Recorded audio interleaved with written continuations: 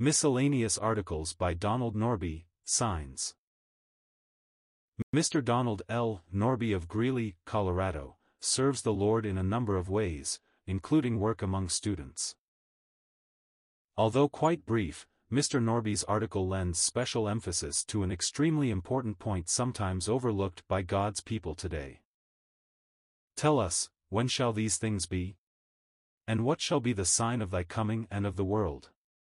Matthew 24 verse 3. Today many prophetic teachers are excited about the signs that Christ's return for his church is near. They speak of Israel's being in the land, the fig tree budding, and of the number of wars and famines, Matthew 24 verses 6 and 7. They tell of rumors that Israel is planning to rebuild the temple. They see in Egypt's politics a prophetic fulfillment. And they proclaim that all these are signs that Christ's return is near. Yet in the same breath they will solemnly proclaim that Christ could have returned for his church at any time since he ascended to heaven. He could have returned in the 1st century or 2nd or 5th or 19th. Nothing had to be fulfilled before his return to claim his bride. Perhaps those who teach the word need to be consistent. If the signs are relevant for the church, then obviously Christ would not return before their fulfillment. If Israel had to be restored to the land before Christ could return, then he could not return before the 20th century. For nearly 20 centuries Israel had no national identity.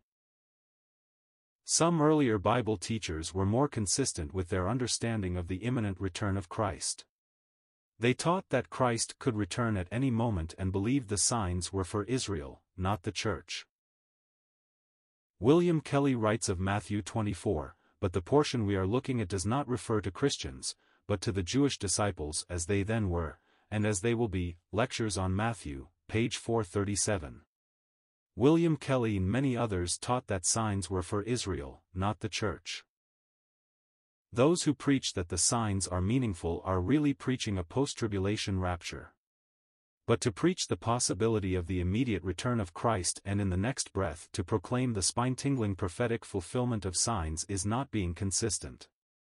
And the one who proclaims God's word incurs a solemn responsibility. Perhaps we need to be more occupied with the practical state of God's people as they await his return than with prophetic minutiae. We may all be a little surprised to see how the events unfold in the future.